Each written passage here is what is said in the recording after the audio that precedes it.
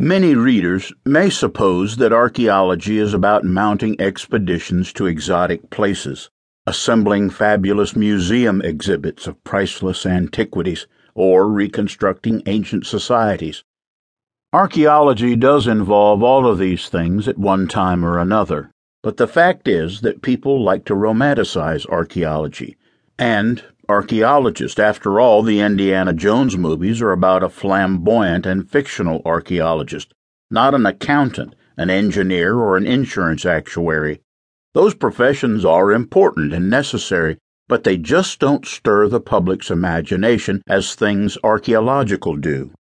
The pure emotional aura of ancient civilizations and abandoned cities inflames the human imagination.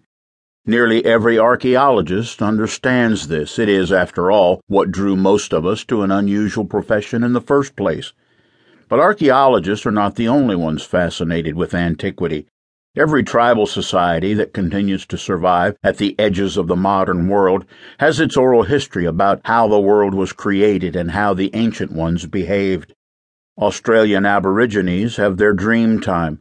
Herodotus later had his history of cities and civilizations far more ancient than his own classical Greece. And as every student of history knows, the later Romans aped both Greece and ancient Egypt. Even we modern Judeo-Christians have our Genesis story.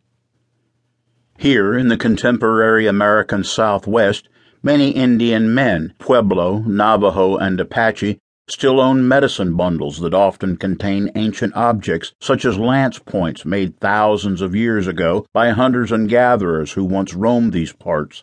These bundles have power, partly because they connect the owner to the past.